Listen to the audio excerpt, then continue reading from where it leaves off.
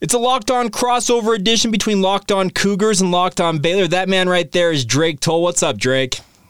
Jake, football this weekend. Yes. We have a top 25 showdown between the Cougars and the Bears, a rematch from last season. We're going to dive into it on today's edition of Locked On Cougars and Locked On Baylor.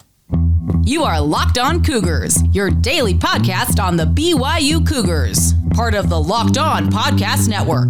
Your team every day.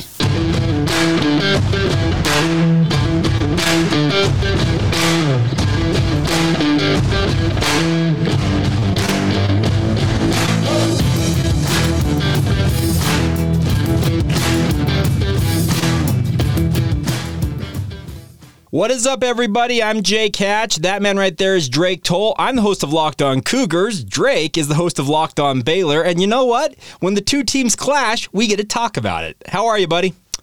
Dude, Baylor is 0-0 right now because last week's game was an effective scrimmage against the FCS team. So I wish that I could tell you what I learned about Baylor football, but it's so nominal after that game. However, now you see BYU go against Gary Bohannon again and then just beat the crap out of those guys. I am in ultimate college football mode right now. That is how I am. Jake Hatch, how are you? I'm doing great, man. I just want a quick reminder for everybody that today's show is brought to you by our title sponsor, LinkedIn. We'd like to thank LinkedIn Jobs for being the official college football recruiting sponsor across the Locked On College Network. LinkedIn Jobs is helping you find the candidates you want to talk to faster. Post your job for free at linkedin.com/lockedoncollege. Terms and conditions apply. All right, Drake, I got to first off, we're going to dive into this matchup between the Bears and the Cougars. But first off, what an outfit. Yeah, man. I look for our folks out in Utah, in the Provo, Salt Lake, wherever you may be coming from. This is what you're getting this weekend. Right. This is Texas right here. It's coming at you. If you're listening on Apple Podcasts or Spotify, you're not getting the full effect today, but just know that I'm in chaps right now and a sequined shirt and a cowboy hat because that's what this show called for. It's the biggest one of the year so far.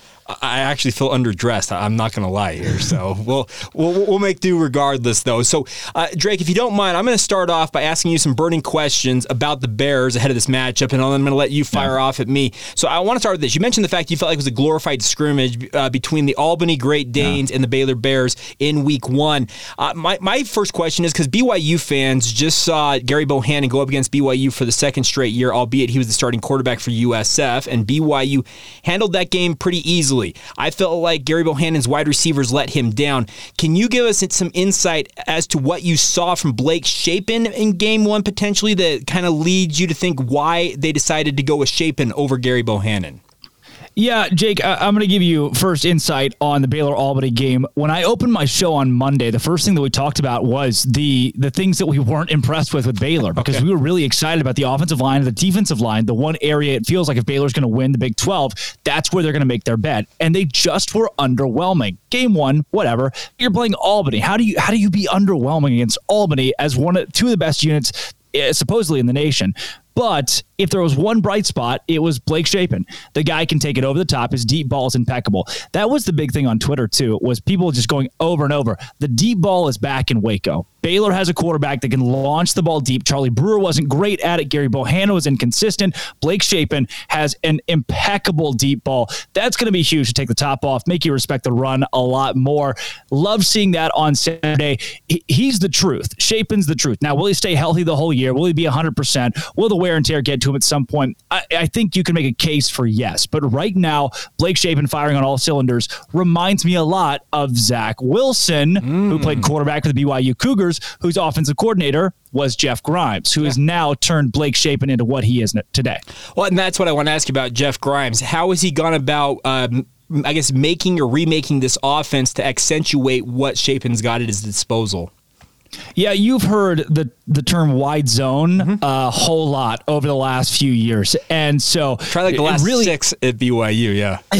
Yeah, so you've gotten plenty of the wide zone and what it is and the ins and outs. And we studied a lot of BYU when Jeff Grimes came to Baylor and how he built the offense for Zach Wilson. Would Zach Wilson have been an elite quarterback had he played for Utah? My answer to that is no. I think Jeff Grimes was a huge part in the development of Zach Wilson. He is a quarterback whisperer. I truly believe that. And so the wide zone opens up the opportunity to build your offense around your quarterback. Even if his arm is not elite, you can create Gary Bohannon-esque moments where it's like, all right, you don't need an elite arm to make this play. So Shapen's in an offense where he feels really comfortable. And when you build an offensive line like Baylor has under Eric Mateos, where transfers and even younger guys have been able to step up into 4 or 5 starters returning this season, a lot of confidence in Shapen with the O-line in front of him, even though they weren't as bright as I expected them to be against Albany. That's what has made Shapen so comfortable and worked so well for him, is that Mateos, Grimes, that combination, the wide zone, parlay it all together. Shapen just feels really safe in this offense, and that goes a long way for QB. I wanted to ask you about his ability in the play action game. That was something that Zach Wilson, you compared the two of them. Zach Wilson was deadly in 2020 running play action off of that wide zone concept. They would play action off of it, and Zach would come on a boot or he would just drop back, and he was just absolutely firing on all cylinders at that point. How do you feel Shapen is a fit in? I know it's early on, they've only played one game, but how do you think he fits in with that with regards to the play action game? Jake, when Blake Shapen stepped on campus, I remember remarking that he was a better baseball player than he was football player. He was honestly a better baseball recruit than he was a football player. And that seems to be a trend with a lot of these guys. Your Kyler Murrays of the world. You're like, well, he's a better baseball player. Why is he going to play football? And for Shapen, he throws the ball like a shortstop. Play action is a lot like Zach Wilson. At the play action, and then the guy's bootlegging or rolling out, and you're like, that looks like a shortstop coming across the baseball diamond and then firing that football off the back foot. That's what you're getting right now from Blake Shapen. He has been elite in the play action game. Is his timing 100%? I don't believe so. Is he going to fool the heck out of a defense right away? Not yet. I don't believe he's comfortable enough to be at that level of a play action quarterback. But once he gets rolled out into space, he can make a play happen down the field. He can check down to a guy running a slant. He can run the football himself. He will not slide, by the way. So one big hit, and the guys, he took a couple against Albany. So that's really, they're going to have to do that day in, day out, tell him to slide. But he's embraced the wide zone, and especially the play action aspect of the wide zone to a T. Now, with regards to weapons around him, we all know Baylor was locked and loaded last year. BYU fans got an up-close view of that, obviously, in that game in Waco. How have they gone about replenishing the running back position, some of the wide receivers, that type of stuff this year? Yeah, that's the big question, is name a running back, name a receiver for Baylor. I've asked that every time I do a crossover, and every other host says, I can't. And that's no knock on these hosts. They're also knowledgeable. It's the fact that Baylor has really no big names in either the wide receiving core or the running back core. So it's wide receiver by committee, running back by committee. The wide receiver group standpoint, you'll hear a lot of Monterey Baldwin. He was electric both through the air and on the ground against Albany on Saturday. Had a 50-yard carry for a touchdown, had a couple of touchdowns in total.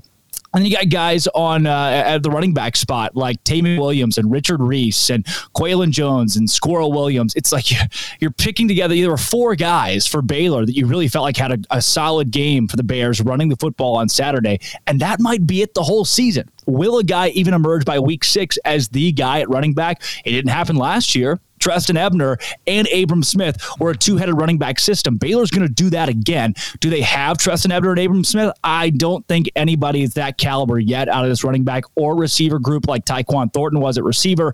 So there's still a ton to replace there. But Blake Shapen is kind of your saving grace. The offensive line, those are your saving grace in that the big names aren't there on the skill position side of the football. But your O-line, your quarterback are good enough where it's not going to matter as much as you might think it would. Now, flipping over to the defense for a moment here, a lot of people here in Utah know Siaki Ika, Apu Ika, because of his time at East High School. He actually committed to BYU originally before ultimately opting to go to LSU and then transferring to Baylor. Besides him, how is the defense looking? Defense was solid. That was the one group that I was underwhelmed by, was the defensive line. Siaki Ika, Gabe Hall, Jackson Player. There were all these huge names, the guys that I did the math. And at one point, 3 Baylor players combined for a sack. It was a total of 900 pounds coming down on the Albany quarterback. That's the size of a grand piano. Yeah. This team is massive, but the D-line was a little underwhelming. Siaki Ika is still an All-American caliber player. He was frustrated after the game with his performance, it felt like.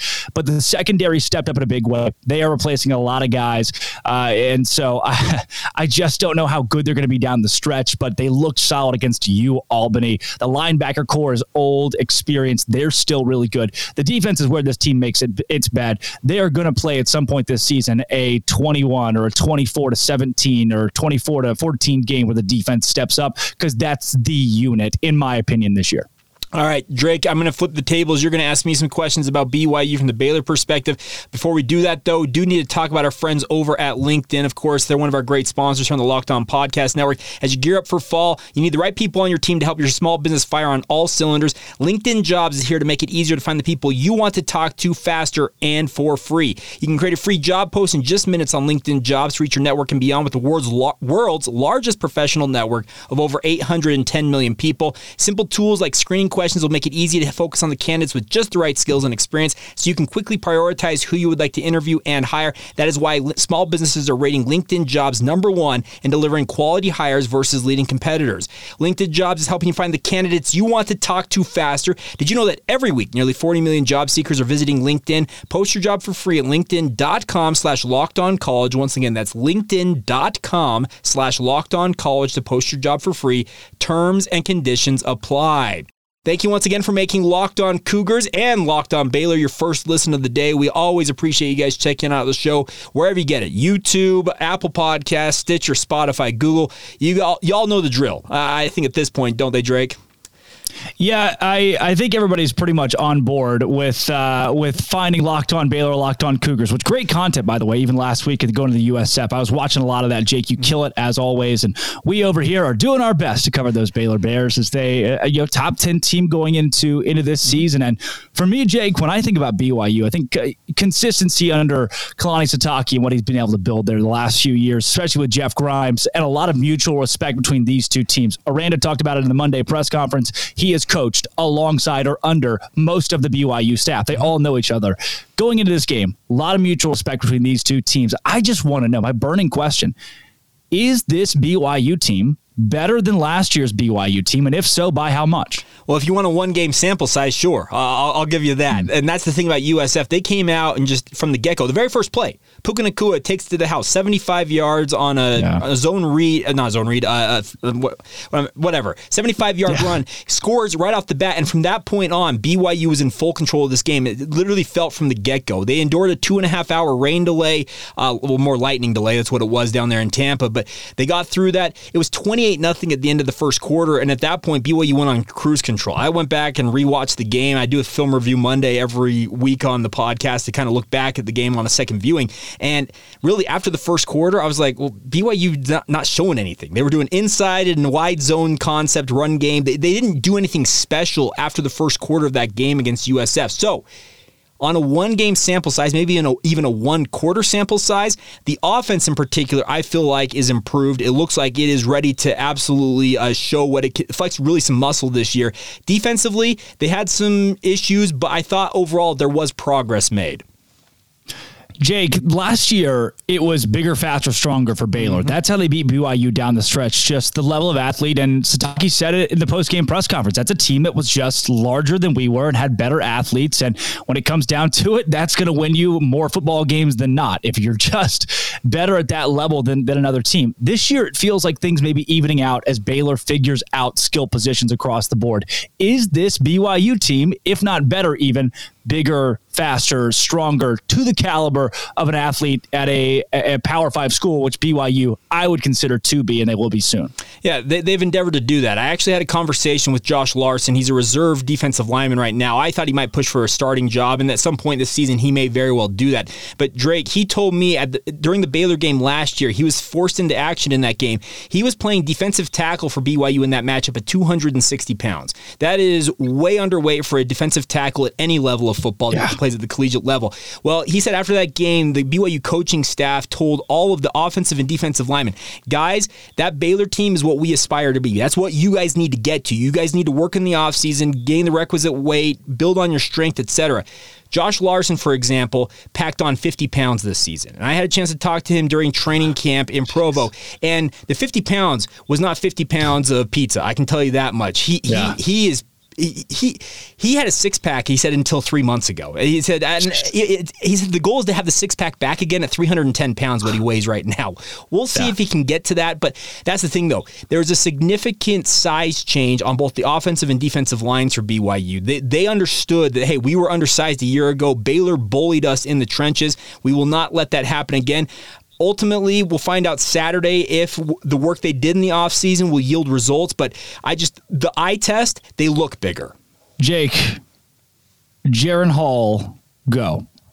The next first-round quarterback taken out of the BYU football program. For one game, he looked very, very good. He did have a bad interception that he threw against USF where he, I think, just didn't see a safety sitting underneath in coverage and tossed it into double coverage and was picked off. Outside of that, though, he completed passes to 12 different receivers in that game against USF on 25 completions. He was spreading the wealth. The most receptions were 4 by Cody Epps. The most yards was 41 yards by Chase Roberts. And the funny thing is, he only had Puka Nacua for half of a quarter in that game. He injured his ankle in the first half of that first quarter, and they sat Puka the rest of the way. Gunnar Romney, the other star receiver for BYU, didn't even play against USF, and they held up just fine. I know it's USF. Baylor's a completely different animal when it comes to defensive philosophy, because USF, that wasn't it. I can tell you that much just having watched that game. They were overmatched in that matchup, but the nice part is it appears that new weapons are emerging for BYU on the perimeter at wide receiver, tight end, etc. The hope is that those new weapons will pay dividends this week if either Puka or Gunnar are unable to go, because as of yet, we don't know what their status is, and I would expect we will not know until game time Saturday night. Yeah, that was my next question. Kind of the big one for Baylor fans right now. And even Aranda was asked about this Monday in the press conference. Mm-hmm. Injuries for BYU, and not a toll it's taken on the team early, but at least how Kalani Sitake and company have had to adjust through the first game and the first couple of weeks going into this Baylor game. Is there really any concrete update on Nacua or Gunnar Romney? Kalani Sitake said during his press conference Monday that he would know later in the week. And he's here's the thing.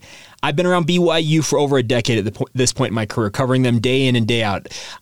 I can tell you this much. They are going to defer until literally game time Saturday night. They'll keep saying, well, we're hoping to have him back. We'll see, blah, blah, blah, blah. They're going to just say everything that they have to say to defer until they get to Saturday night. It is my hope that at least one of them plays. I would assume that Nacua will do everything within his power to play. The same thing with Gunnar Romney. The issue will be they've got to convince the sports science and the medical team at BYU that they're good to go. They have to sign off on it, obviously, as well as the team doctors. But if they're able to go, it's going to be very important for BYU's chances. The one other injury concern out there is Gabe Summers, one of BYU's top defensive tackles. He looked like he injured his lower leg against USF. He never returned to the game. We don't know on his status either.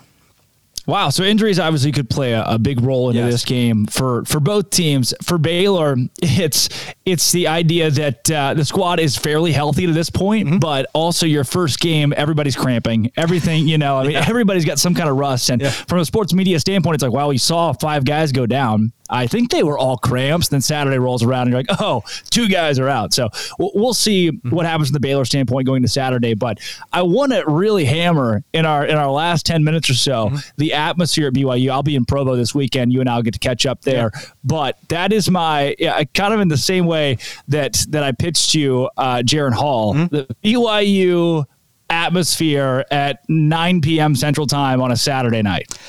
You'll be surprised. It'd be the most rowdy, sober crowd you've ever been around in your entire life. And I mean that sincerely, because BYU is affiliated with the LDS Church, the Church of Jesus Christ of Latter-day Saints. Most of your Baylor fans will know it as the Mormon Church. And by and large, most of the adherents to that religion don't drink alcohol. But they like to get loud. They like to get rowdy at these games. They're going to have some fun, and they're excited. I think they're nearing a sellout as of recording of this podcast. They hope to have the place packed. They can pack more than 63,000 fans into Lavelle Edwards Stadium when it's packed to the gills. I'm sure there's going to be a healthy contingent of Baylor fans making their first trip out. I'm assuming, Drake, this is going to be your first trip to the Wasatch Front. Is that right? I have never been to Utah, Jake. All right. It's like one of my few states that I still got to check off, and we're doing it in Provo. Well, here's the thing. You're going to be absolutely mesmerized by the mountains. They are right on top of LaVell Edwards Stadium.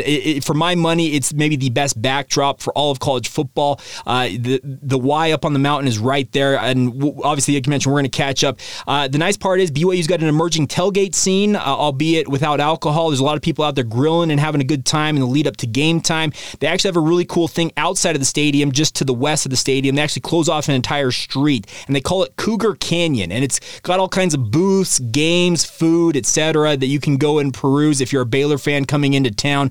And the good news is BYU and the surrounding areas got plenty of places to eat as well. And if you do want to imbibe, I probably should acknowledge this as well. If you are a Bears fan coming in who wants to get their alcohol, there are multiple bars in the local area that you can go to.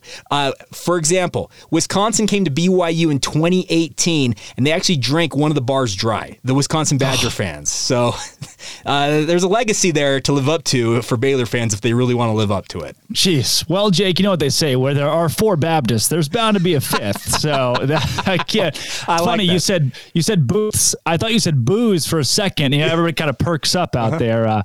It's not really Baylor fans are pretty tame themselves, but those Texans, they get the eccentric outfits. I asked if I could wear this in the press box and was given a very direct no by Sports Illustrated. So I will not be in my sequins and cowboy hat, very sadly, on Saturday. Let me add one more thing. Are you a big fan of maple bars? Jake, yes. Okay. There's a thing called a Cougar Tail. It is unique to BYU football games. It's a 2.5 foot long maple bar. Folks. Oh, jeez. It is incredibly delicious, but it is a whole lot of maple bar. I've only ever been able to finish about half of one, so I would encourage any Drake. We'll get you one. You can try it out. Obviously, we'll take care of you on that front. But also, if you're coming out to this game, you need to try the maple bar. I would encourage you to share it between 2 or 3 friends, though. I love it. Jake, this is, I can't wait. It's going to be one of the more fun road trips that I'd say I'd ever been on, as well as the rest of Baylor media and the Baylor fans that are going, because there is this mutual respect between both fan bases, too. BYU, it was 60-40 Baylor fans last year on Baylor's homecoming. BYU had 40% of the stadium, and it was just loud. So there's a lot of respect between Baylor fans, BYU fans. The religious affiliations, too, go a long way for both fan bases as well. And how do you see this one shaking out on Saturday? So here's the thing. BYU has a revenge factor from last year's game. They obviously felt like they got beat thoroughly. Kalani Sitake acknowledged it in the postgame. He's like, we didn't necessarily expect it to perform the way that we performed.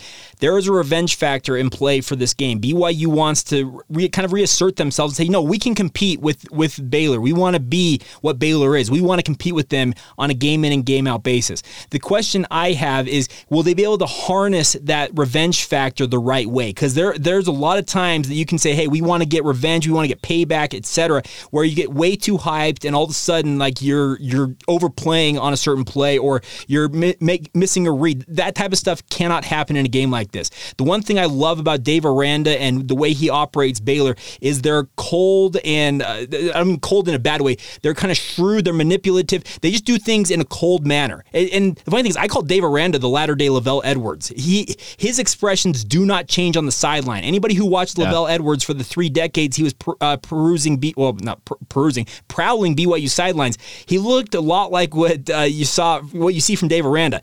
No up or down, no nothing. Just it's the same look all the time, and that's what I love about Baylor. They play to the kind of the mentality or the stoicism that I see from a guy like Dave Aranda, and that's a great thing to have. This is a team that just goes out there and does their thing. Stone Cold Killers. Yeah. Baylor is that. That's how I describe Dave Aranda. He's not a mean person, but man, he's just got that he's got a different brain and a different style. Tom Landry-esque as well for the Texans out there listening. And to me, that's the first thing I thought of was for BYU. Do they come in overhyped for this game? Night game at home. The place has got to be packed out. It's a top 20 matchup. It looks like it's going to shake out to be Baylor in the top 10. On the road, you can't paint much bigger. It should be the college game day game of the week, and it has a great case to be.